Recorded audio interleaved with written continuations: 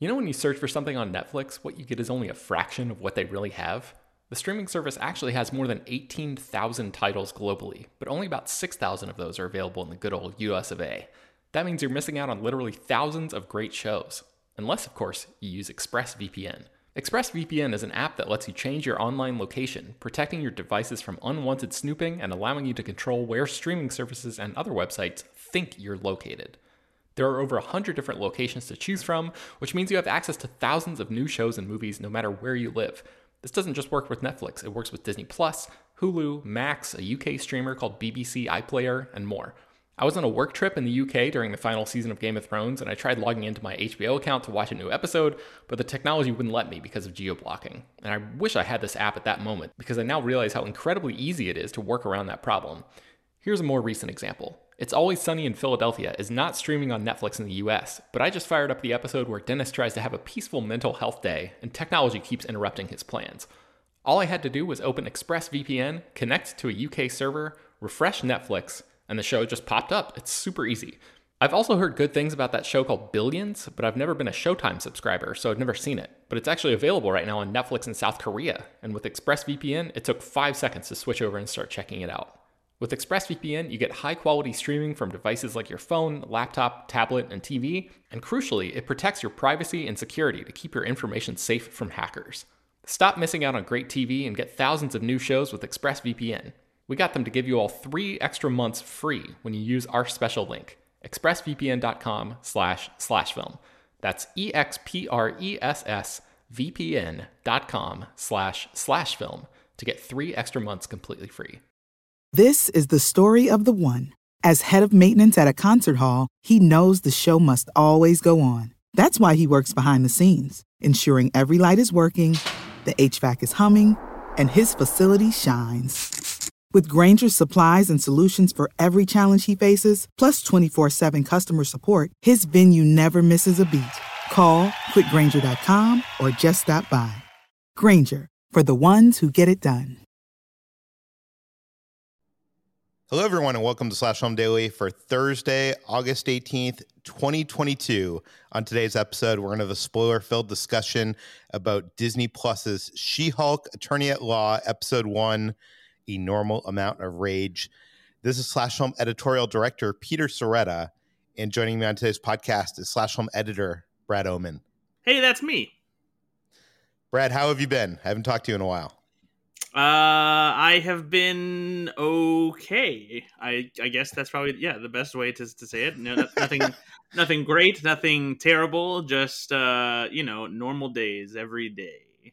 You didn't accidentally receive any gamma radiated blood to turn you into Green Hulk? No? Not yet. I wish I would have, because it would probably help me with a lot of everyday problems rather than making things worse, I feel like. Okay, well, a couple things before we get into this episode of the podcast. I do want to say that we don't know entirely if we're going to cover every single episode of the show. I'm saying that up front. We're going to try. I'm just not sure. And also, there's a crazy amount of weeks in the coming 2 months that where one of us is gone or both of us are gone at D23 or something like that. So there's going to be some weeks that will be combined into 2 episodes. So I'm just warning you ahead of time that it might not be. Don't expect it every single week, but we're going to try. So yeah. And as always, if you have theories, if you have questions, you can send them to peter@slashfilm.com, and maybe we'll mention them in a future feedback section of this podcast. I can't guarantee if you send an email in they'll make it on the air, but I'm putting it out there. So if you have things that we did not touch on, please send it to us, and maybe it will be read on the air. Okay, so She-Hulk, Attorney at Law, Episode 1. We'll go into our brief thoughts, and I'll start things off by saying, well, actually, let's start things here by saying I have only seen Episode 1. Brad, have you seen more episodes? Oh, yeah, I have seen the first 4 episodes. Okay, so I was sent the first 4 episodes, but I was sent it while I was on a trip, and then by the time I came home, window? Yeah, I missed the window. I went to log on, and it was like, you have no episodes to watch. I was like, I thought I had like 24 hours, but I didn't. Anyway, so I've only seen the first episode, but Brad, you haven't seen 4 episodes. Can you talk briefly, without spoilers, on your what you think of the series so far from seeing 4 episodes? Well, I'll tell you what. First, you tell me what you think of just this single episode, and Okay. because my opinion is influenced by the episodes that follow this one. So let's just focus on yours for the first episode first, and then I'll get into mine. Okay, my opinion is completely based on expectations.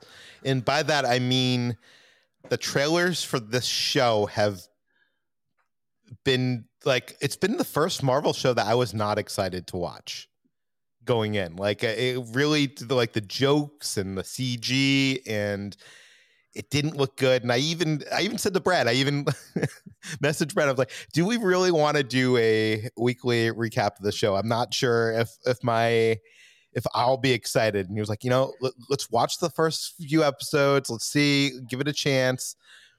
And I'm glad I did, because I think, I don't know, it really did surprise me. And I'm not sure if it surprised me based on me having really low expectations, or if it was actually really good or not.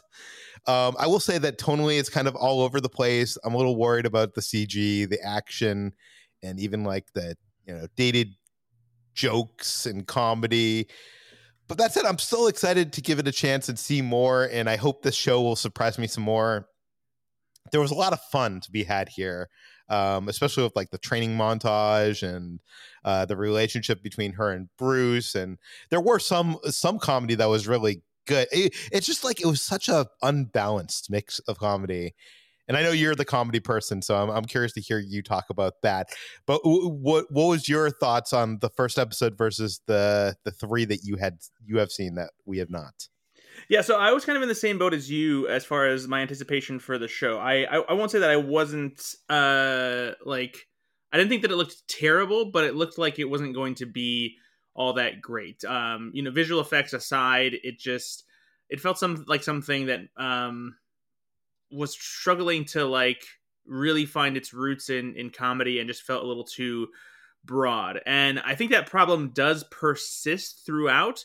But this first episode I actually really enjoyed, and a large part of it is just because of the dynamic between She-Hulk and Hulk. Tatiana Maslany and Mark Ruffalo are really great together, and this story that like goes back to and reveals how she became She-Hulk and what happened there is in a good way to start. We need to know where she came from, and they do a good job of giving us this abridged origin story that also gives us an evolution of what we expect from a Hulk character, which is very cool. But the comedy itself does feel a little too simple.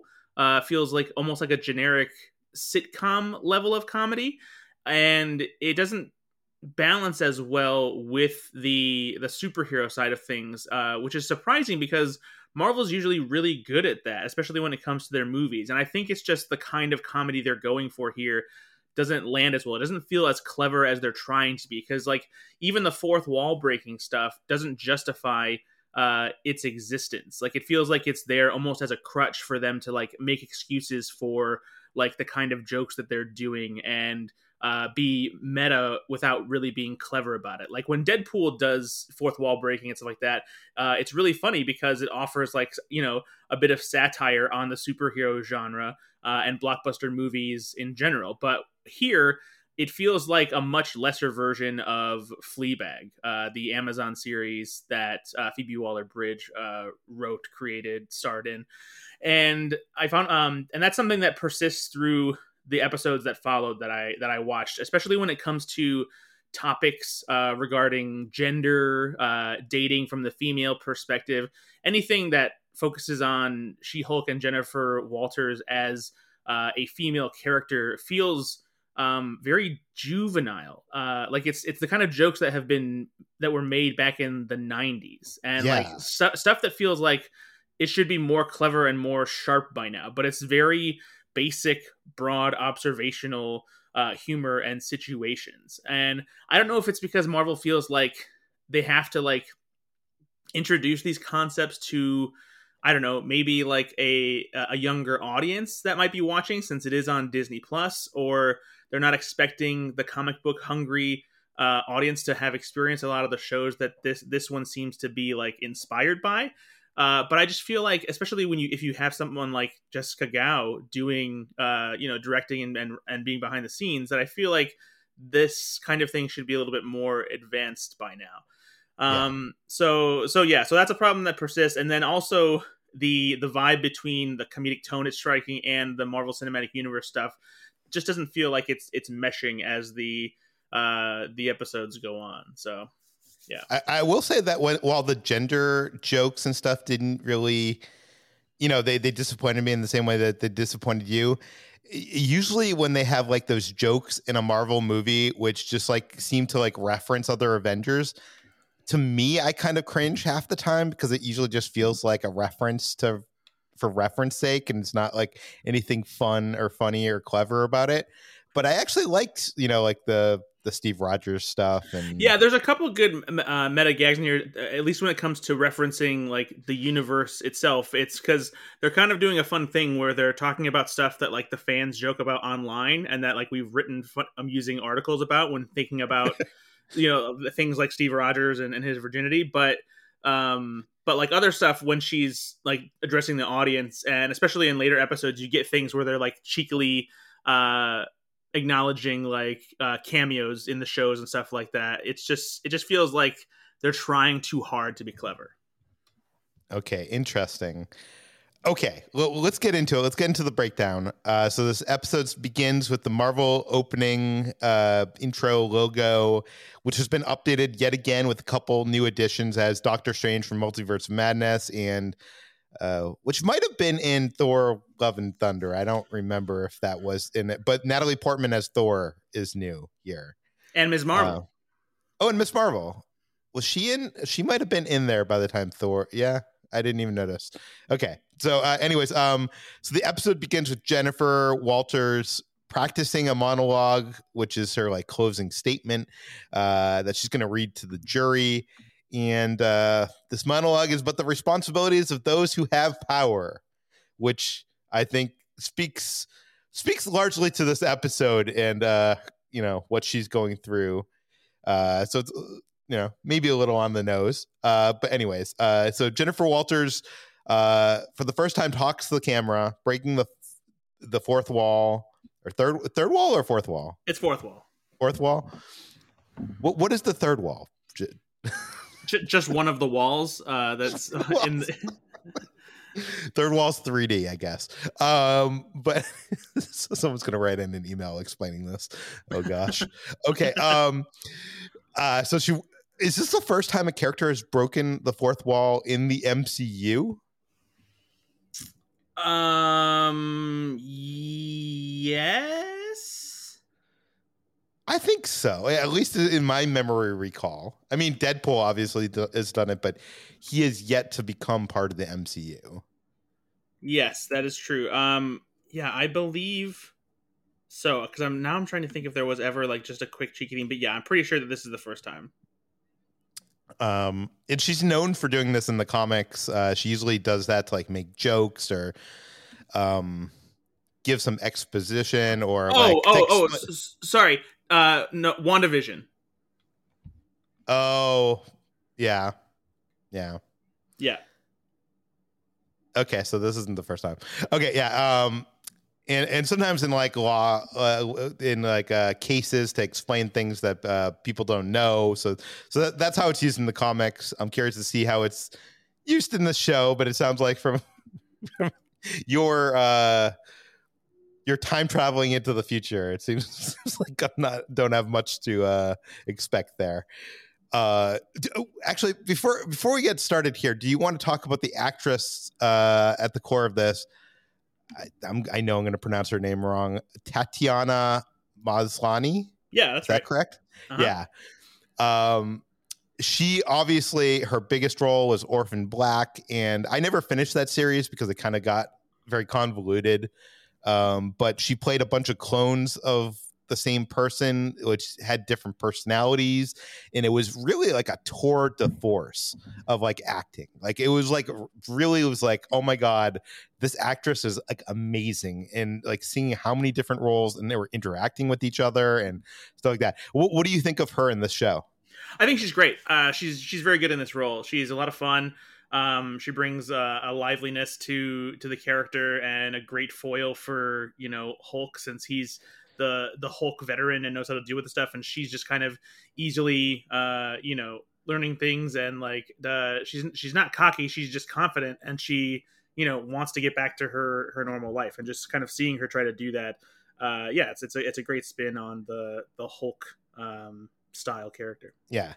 I think I like her more when she's Jennifer than when she's the She-Hulk, at least in this first episode, which is kind of strange because I thought when she was cast, I was like, oh, she's perfect because she's great at playing multiple personalities. But I mean, here, She-Hulk is kind of Jennifer. Yeah, she pretty much is. Like, Yeah. there's no real difference between them in the way that there was with Hulk and Bruce Banner. It feels like more of an attitude change than like she's like, it feels like she has more confidence, or maybe it's just like the way she is positioned. I don't know. But anyways, okay. So basically we have that breaking the fourth wall. Here's how we got here. Opening that has happened in a billion movies before. We get a flashback to the origin story where she survives a car crash with her cousin Bruce in the car, and in the process, some of the blood gets mixed with her. Also, before we get to that part, Yeah. well, we do get an explanation as to why we saw Bruce Banner back in human form in the credit scene from Shang-Chi, because that was something that hadn't been explained yet. That was the first time we had seen Bruce Banner in human form since Avengers Endgame, that was when we first met Professor Hulk, or Smart Hulk as they call him in this movie, where he had figured out how to bring Banner and Hulk together to be this very articulate, calm version of both Banner and Hulk. And then now we find out that he created some kind of device that allows him to stay human and keep that in control if he so wishes. Yeah, and we also learned about the arm. Well, I guess we learned that later. Yeah. How he grew back his arm. That was it ripped off or just No, destroyed? Much like when Thanos snapped his fingers, when Hulk snapped his fingers, it basically like completely scorched and disabled his arm. So it didn't fall off or get cut off. It was just completely incapacitated. But then we find out he was able to heal it. Yeah. But okay, let's rewind a second. There's a spacecraft that all of a sudden comes down in front of them in the middle of the street, causing her to swerve off the road. And it looks like it's a Sicarian. I mean, they mention it later in the episode. It's a Sicarian Class A courier class ship, which looked kind of like the Grandmaster's ship. It did. What do you, I mean, it's hard for me to ask you questions, Brad, when you've seen other episodes. Do you know anything more? How do I even approach this, Brad? No, I mean, so basically just, yeah, I won't say anything about what happens except for I'll just say you don't get answers to this immediately in the first 4 episodes here. Okay, so you don't know anything. Yeah. Okay, good. We can speculate on this. I guess that gave someone spoilers that's not happening, but I don't consider you not learning something to be a spoiler. I hope you guys agree. And honestly, like when I first saw the ship too, anyway, my instinct thoughts was that this was also something that was tied to that credit scene from Shang-Chi, because when Mark Ruffalo appears in Shang-Chi, he appears by way of hologram. And so I'm betting that there's some kind of gap here that we've yet to learn about, that Mark Ruffalo has been doing some kind of work, whether it's with, Captain Marvel or something like that deals with some kind of cosmic entity background detail. And that's probably why this Sicarian ship has come looking for him or something like that. Yeah. Well, Sicarian ship needs to find a better way to approach them without causing them to crash off the side of the road and tumble, and almost kill themselves. But okay, so the Sicarians we have seen a bunch of times in the Marvel Cinematic Universe so far. They were hired as soldiers by Ronan the Accuser and Thanos. We saw them in Guardians of the Galaxy and Thor 2 and Avengers Endgame. Brad, I got some trivia on the Sicarians for you. Okay. Originally, James Gunn wanted to introduce and give the role of the evil minions in Guardians of the Galaxy to the Badoons, but the cinematic rights to the Badoon were owned then by 20th Century Fox, so he was forced to replace them with the Sicarians. And the other piece of trivia I have for you, all the Sicarians in Guardians of the Galaxy are voiced by James Gunn and his assistant, now producer Simon Hatt. Oh, well, there you go. And that kind of worked in their favor too, because then they were able to use Sakaar as the trash planet in Thor Ragnarok. So there you go. Yeah. So how do you think this is going to come to? Do you think this is going to be something that they're setting up for this series, or do you think this could be something that they're setting up for, like, Secret War? Is this a setup for something else?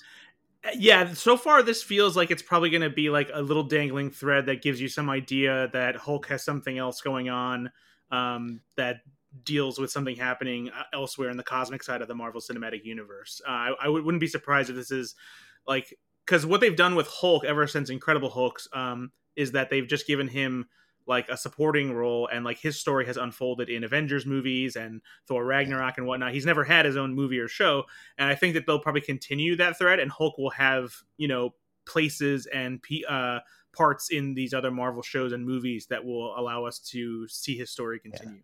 Well, isn't that a legal thing, because Universal Studios or Universal Pictures owns the rights to the Hulk? He needs to be a supporting character that has less than 50% of the screen time to be in at least from what I've read of it, to be in a Marvel Studios production. Yeah, there is still some kind of legal thing and like rights issue that keeps Marvel from being able to do a full-fledged Hulk movie. And I don't know if there's any like stipulations as to like when that ends or what, but yeah, definitely that's why Hulk hasn't gotten a new movie or his own show yet.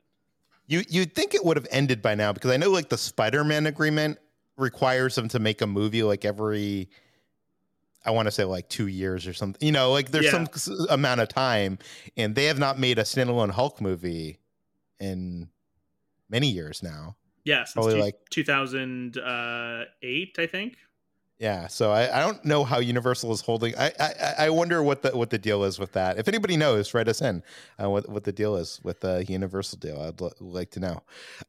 Okay, so anyways, Hulk thinks later on in this episode, he says that he thinks they showed up to deliver a message, and I honestly don't know what that message could be. Hulk has definitely had a history with the Sicarians in the comics, including Planet Hulk and other stuff. So Thor Ragnarok, he left, after being the Grandmaster's gladiatorial champion. So yeah, well, in the comics, he actually like on Sakaar, he actually I'm trying to think of a way to say this. He finds out later that he has a kid. He consummated a kid on Sakaar, and the kid comes. I don't know. I don't think that's going to happen in the movies. I will say though, I mean that would be an interesting message for him to receive, and also it would allow them to have a Hulk movie where the lead character isn't the Incredible Hulk, but he's still a big part of the movie. I'm not sure if I like that or not. It definitely hinges on who they would get to play Hulk's son. So Hulk's son, the son of Hulk. Yeah. Okay. Also, before we get into the car accident, Jennifer has this whole Steve Rogers theory about him not having sex, which we later learn in the episode that he did. What did you think of this whole theory? Yeah, I mean, this was great because this is one of those things where that is something that did come up among the fans of the Marvel Cinematic Universe as to whether or not Steve Rogers really got to experience sex, because he was very busy during his time as Captain America, and then got frozen, and then there was never really any indication that he absolutely was able to consummate his relationship with Peggy Carter, though one could probably make assumptions about, after him going back in time in Endgame, but there's still a pretty long period there where he, could have not been sexually active. But yeah, it sounds like he was able to lose his virginity. Do you think that detail? Do you think there's any story reason for that? Like, does Steve Rogers have a kid that he doesn't know about? No, I don't think so. Okay. Fair enough. I have to ask these questions, Brad. That's what I'm here for. Okay, so also when they swerve, they hit the guardrail, and we see this, which now kind of became a cliche shot of like the slow-mo shot from inside the car as it tumbles over. But the funny thing here is that the Flaming Hot Cheetos are flying out of the bag in slow motion. And what did you think of the Cheetos product placement in this episode? Because, like, you know, at first she's eating the Cheetos with those chopsticks, which, by the way, is actually a very real product that they make that was pitched on Shark Tank. That's actually a thing that you can. They go on like the end of your fingers so that you can like type on a keyboard and then also eat Cheetos at the same time. It's ridiculous. But so she didn't invent that. Someone on Shark Tank invented that. But also later on they're eating the Cheetos, and then even in the end credits we see Hulk like at a Costco like pulling like a whole pallet of Cheetos. Although in that like animation it's not Cheetos, it's like cheese puffs or something. So what do you think of the Cheetos product placement, Brad? I mean, it's an amusing little detail, and it's definitely something that like you feel like a character like Jennifer Walters would make great use out of. You know, someone her age would, you know, get around having spicy flaming hot Cheetos dust on your fingers. Yeah. Would you ever buy a device like that? No, I don't really mind. I feel like I get some kind of joy about getting the Cheetos powder off my fingers myself. But you're also not like typing on keyboards and stuff at the same time. You're not playing video game. Like on Shark Tank, they actually showed like the demo. Like someone was like playing with the video game and also eating Cheetos at the same time. Yeah, I've never like I'm very conscious of like if I'm gonna have a snack like that, I don't have it like while I'm working or playing video games or something like that.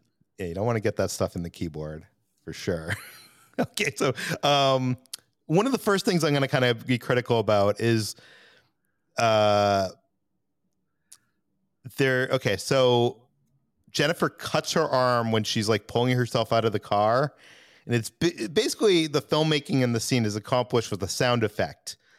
Like you don't see it cut her arm, and you see her get near like the piece of metal.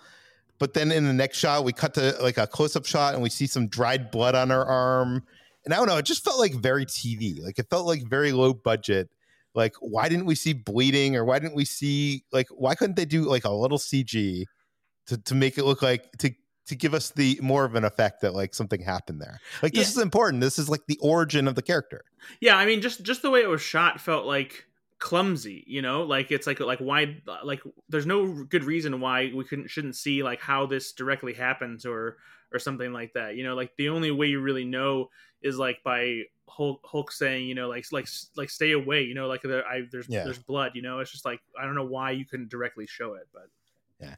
And I know this is more of like a nitpick. It's just like an execution thing. I feel like there was probably a better way of visually showing this.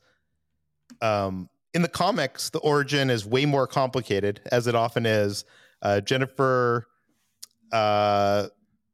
she was like shot by a group of gangsters on the same day. It just happened, Brad, that the same day Bruce was showing up to tell her that he was the Hulk. And Bruce ended up donating his blood to her because there was no one else that had the same blood type available. And like much of the MCU, I like the MCU streamlined version better, I'll say.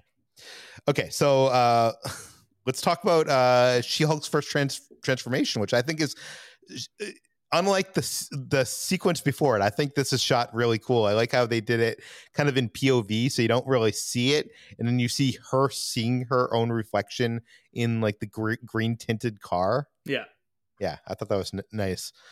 So Jennifer shows up at a bar, and a bunch of women find her in the bathroom and help her clean up. And here's also where we find the QR code on the wall that gives you a free She-Hulk comic. So they're still doing that. I gotta say, I really liked like this group of women coming in and just like immediately wanting to help her in this scenario. Like they're just so supportive about everything, like giving her clothes and makeup and letting her use her phone and stuff like that. It's just nice. Are you saying that wouldn't happen? No, I think it absolutely would. But I just thought it was a nice moment just to see this group of women coming in and just immediately helping, Jennifer Walters when she's in trouble. Yeah, and then outside the bar, a bunch of dudes start harassing her, and she gets angry, and Hulk shows up, and then she wakes up in a villa in Mexico that Tony built for Bruce, and there's like a destroyed Iron Man helmet in the living room. Do we know what that's from?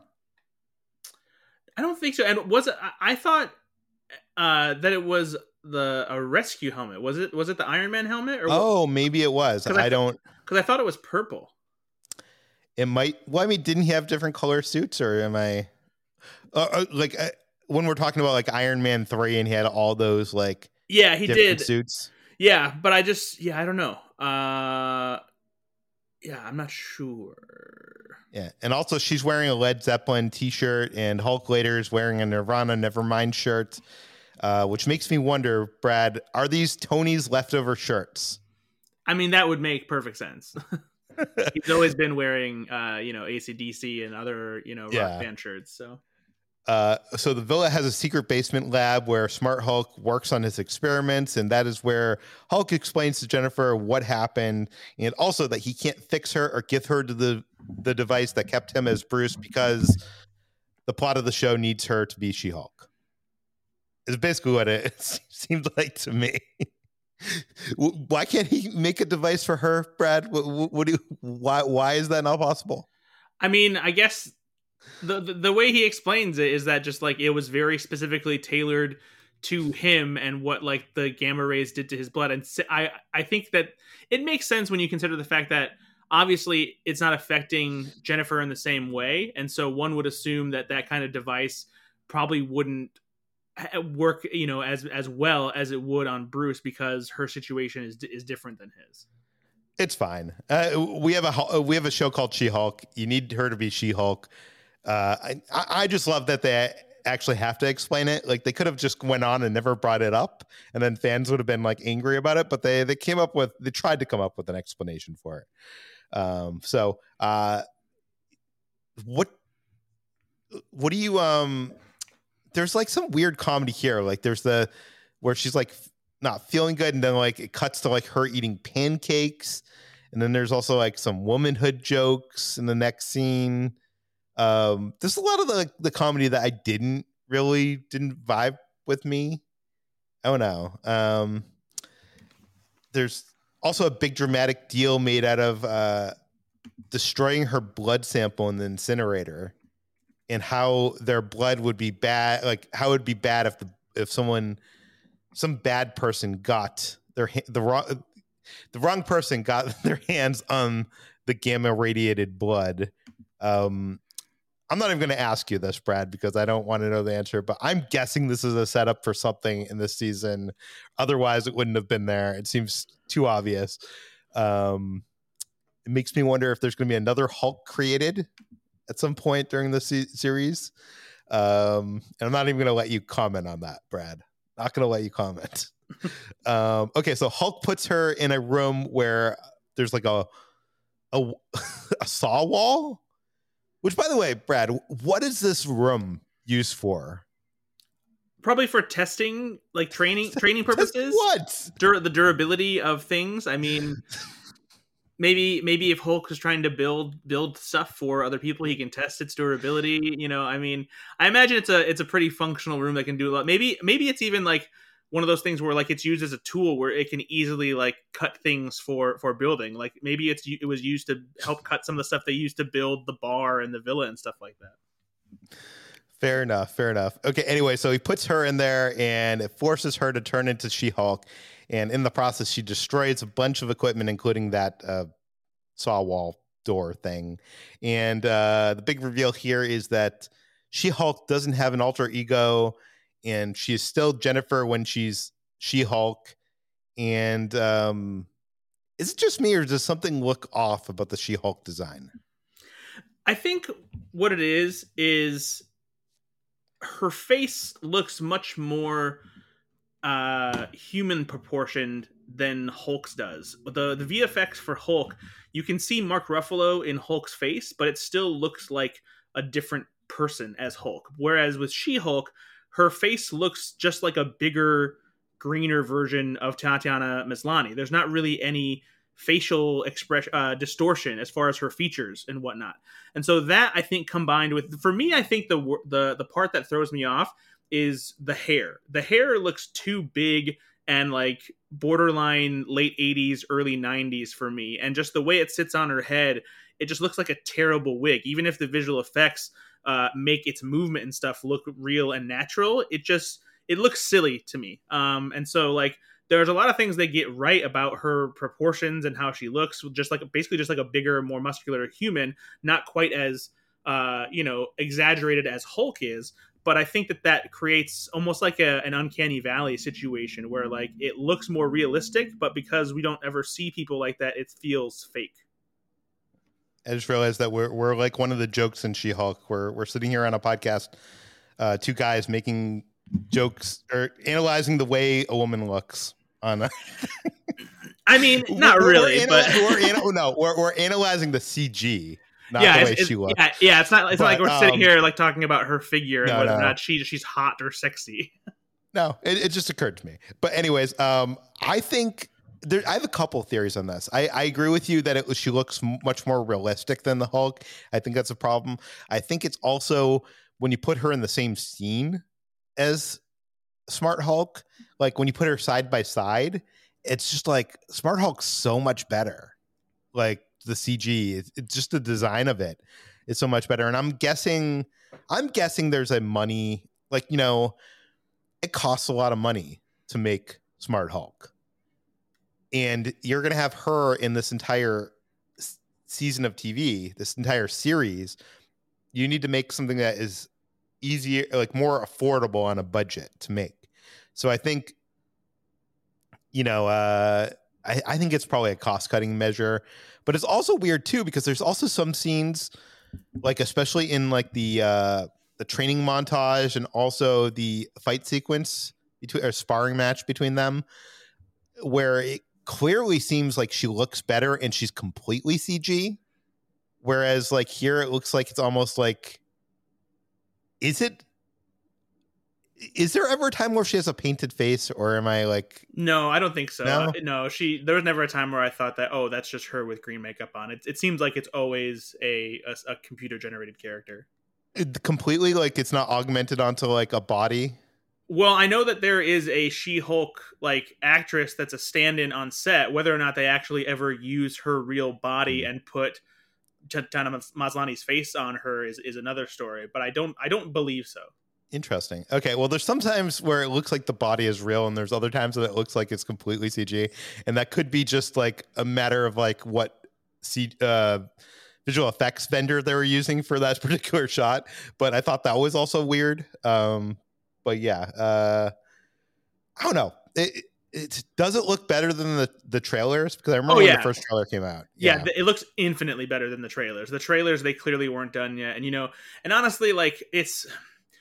I've been feeling more regretful or like guilty about like talking about bad visual effects, especially in recent months where like stories have been coming about how Marvel especially has been like not really using visual effects artists in a way that treats them like they're actual artists and people, but just as tools, and really overworking them and constantly making changes and putting them under hard deadlines. And that's not necessarily all on Marvel, because it's also on the visual effects houses who don't stand up for their artists and have enough people or do enough to do it, and also underbid to make sure they get Marvel jobs. There's obviously some of the faults with Marvel, some with visual effects companies, but I don't want to be too harsh, because they obviously are doing the best they can with the tools they have and the time that they're given. And it's not their fault, if they're not given enough time to make it look as good as it should. 100%. That said, you have to say something or else it's not going to get better. Do you know what I mean? Like, of course, and unfortunately, it's a part of the show. Yeah, and it's a part of the show, and like if you want it to look good and be believable, then it does have to look good, But like it's this should be, our criticism is more so about the larger visual effects problem and not necessarily of the artists themselves, who are clearly doing the best they can with what they have. 100%. And some of those artists are like working way overtime to meet like specific dates. And there was even one report. What movie was it? Was it Endgame or something that was moved up like a week? And the artists, they didn't even tell the visual effects artists. They found out when it was announced by Disney that they had one last week to complete their shots. I was like, what the heck? Okay. Yeah. Anyways, so then we have this fun training montage, which I think is some of the best parts of the She-Hulk of this episode, which is probably why they showed a lot of it in the last trailer, because they knew that this was like some of the good stuff. What did you think of this whole training sequence? Yeah, it was a lot of fun. It was, and like this is all the good stuff of seeing Hulk and She-Hulk together and them being competitive and playful with each other. It's good stuff. Yeah, and I love that Hulk can drink a lot and get buzzed but not drunk. I want those superpowers, Brad. And also Hulk burps and scares away all the birds. Yep. Yeah. Classic. I'd like to do that. Okay. So next we have that meditation scene with Jennifer, which actually kind of reminded me of like the Edward Norton movie, like when he had a meditation scene in that. Mm-hmm. And Jennifer expresses her desire not to become a superhero. And Smart Hulk is trying to reason with her that she has a responsibility. And I kind of like this scene. I like this attitude, like this character arc a bit, because most recently we've had a lot of like superhero characters that wanted to be superheroes. Do you know what I mean? Like Miss Marvel, Peter Parker. You know, it's like they got superpowers and they were excited to use them and play around with them, and they wanted to help. And obviously, like, it's not a new thing that to do the reverse of that. You know, the Hulk got powers and he didn't want anything to do with them, and obviously this is a mirror of that. But I like what they're doing here. Yeah. Then there's a sequence. We have a sequence where Jennifer decides she wants to get back to her life in LA, and Smart Hulk is not willing to let her go, and that results in a sparring match. I almost wrote around the island, because it almost looks like an island. It doesn't look like Mexico to me, but it's supposed to be Mexico. And probably the funnest part of this is like Jennifer's clap back. What did you think of this whole sparring match? Yeah, it was a lot of fun. You know, and I also like the idea of, you know, her. We've seen stories where people reject, like, you know, them having superpowers or not wanting to do the right thing. You know, Spider-Man wrestles with this because it upsets his normal life and what he wants. But you know, with her, you know, what I like about this is that she wants to get back to being a lawyer, still doing stuff and still helping people, and doesn't want to, you know, deal with the fact that she has, you know, these powers at all. Yeah. The only thing I wonder is, like, what is her arc in the series? Because it seems like the arc in this episode is that her not wanting to take the responsibility, and then by the end she, you know, takes off the heels, transforms into She-Hulk, and she decides to take on the responsibility of being a superhuman superhero. Like, where does she go from there? Well, I mean, we know that a big part of the show is the fact that, like, she's supposed to become this attorney who represents superheroes, you know, because it's, I guess, good optics to have a superhero attorney representing, you know, superheroes. And so, yeah, I'm not necessarily sure as far as like what her character arc is after that. But yeah, do you know what I mean? Like, what does she have to learn after she learned I don't know. I'm very curious. I think really what it is it's her finding that balance, kind of similar to Spider-Man, of using her powers for good while still doing what she wants to do with her life, which in this case is, you know, she's able to bridge them because she can help superheroes with her, you know, what she's learned from by going to law school and being a successful lawyer, but also she still has the ability to protect people with superpowers as well, you know, and those two things go together pretty well. You know, this is another problem I had, Brad, is I feel like they should have released more than one episode. I haven't seen the other episodes that you've seen, and I'm not sure how many would be the right amount, but I feel like this episode gives you no indication of what the show is. It does and it doesn't. It's this episode definitely needed a lot of setup, and like the last bit of this episode gives you some idea of how this is going to go. Basically, like her being She-Hulk and trying to be a lawyer, and the complications that creates for her in the end of this episode, and what she has to do, really sets up how the rest of the episodes are going to be, and what's up with that dynamic. And I don't think releasing the second episode along with it would have really helped any. It might give you a better idea of how the show's formula will work episode to episode, but I feel like this was probably the best way to introduce She-Hulk, and it puts the show's best foot forward to get people to buy into it. Yeah, fair enough. Okay, so they end up going and destroying Bruce's bar, and he makes her help and rebuild it. And I'm saying this now, Disney, build Bruce's bar in Avengers Campus or in some theme park. I just want to have drinks at Bruce's bar. I don't even care if it's just a generic looking tiki bar. I want to buy a drink at Bruce's bar. And then they enjoy some Cheetos together before he finally lets her go. And from there, we're back to real time. Jennifer talking to us, explaining she was right and Bruce was wrong, and she never has to be the Hulk. And with that, we go to her court case. And by the way, it was cool seeing a courtroom sketch artist using a graphics tablet. Yeah, that was something I never actually thought of before. And I was like, oh yeah, I guess that makes perfect sense that they would be using that kind of technology now. And I do wonder if that is something that they all do now, or if there are still some artists that still actually like do sketching or painting on, canvas or paper or whatever. But I agree. That was cool to see.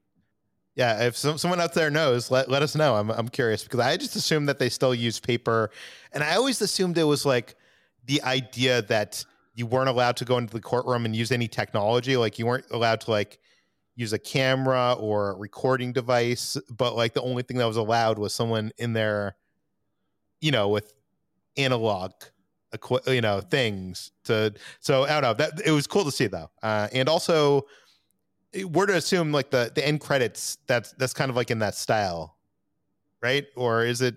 Yeah, because it looks like the end credits are like being painted kind of like on that tablet. No, I think that tablet or not, the end credit sketches are definitely meant to resemble the courtroom sketches that we typically see.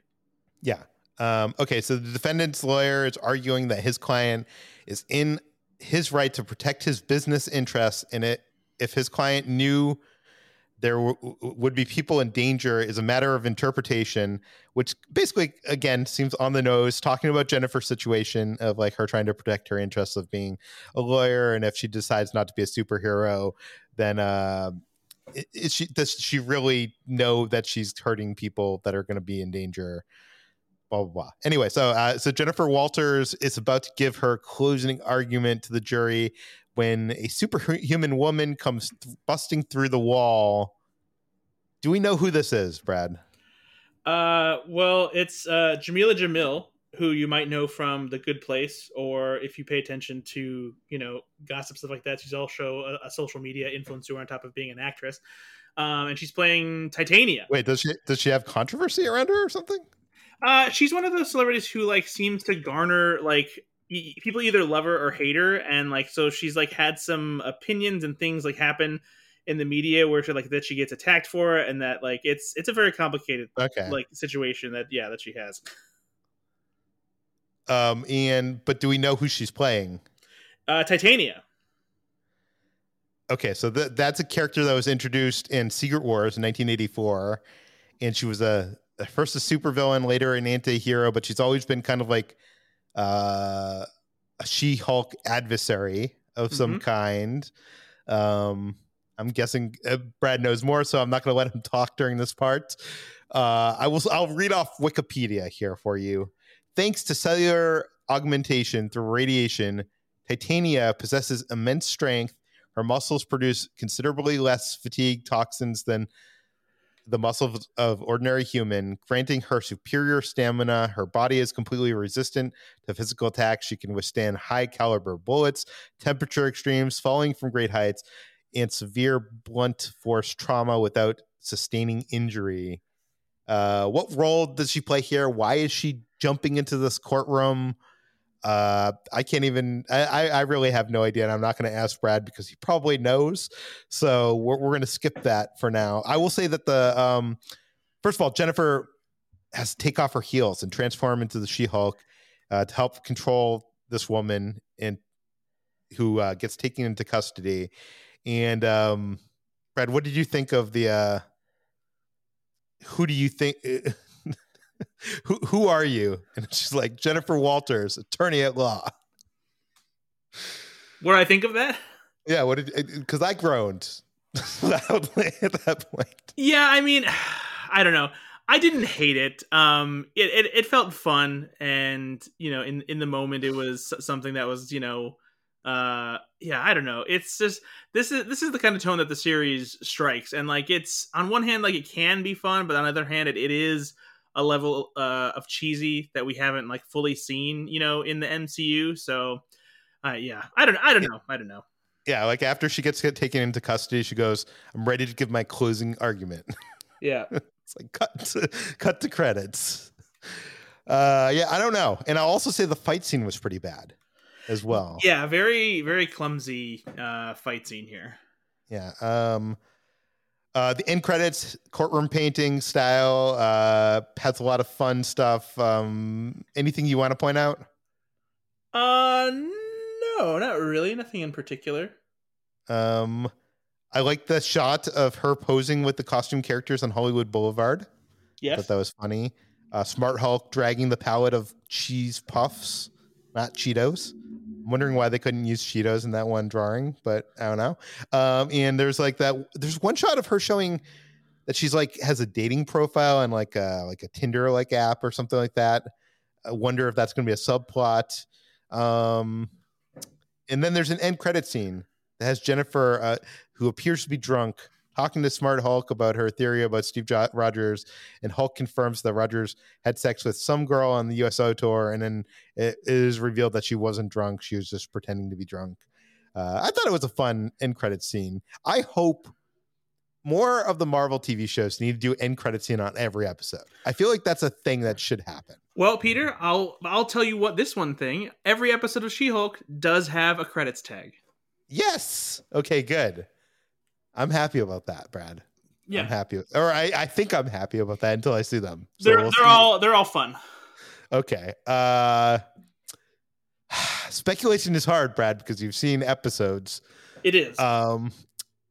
Okay, here's a question I'm going to put out there into the world, and if you could say anything, you say something. How involved will the Hulk be? Because he's only credited as a guest star on this episode. So I'm wondering, is Mark Ruffalo... I mean, obviously, he's like a mentor character.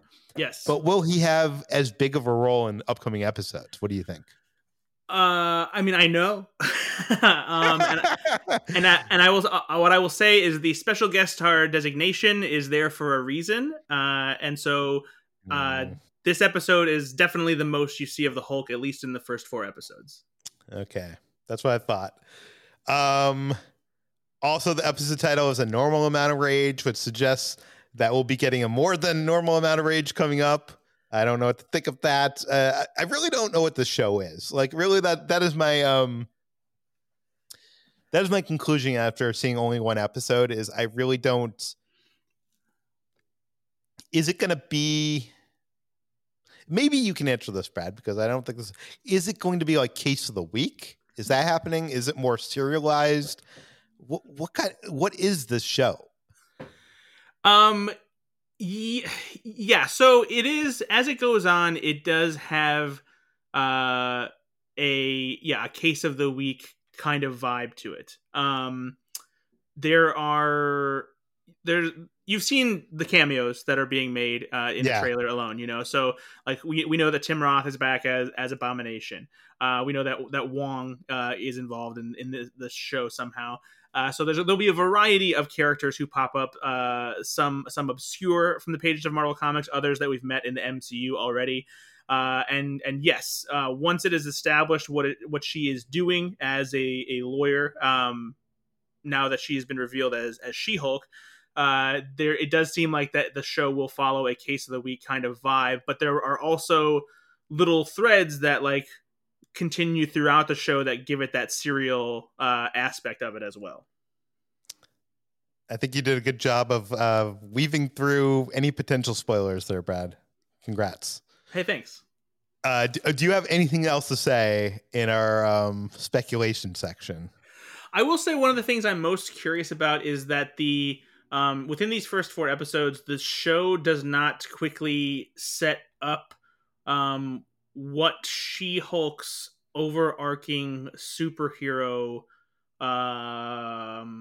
conflict will be. Obviously, we're introduced to Titania here, but there's not anything where there's like a clear motive or plan or anything that's established. It's very much it has that that procedural feel, that case of the week feel, and like it feels like it will probably slowly be building to something bigger, but it's not really giving away everything as far as like what the larger story is here yet.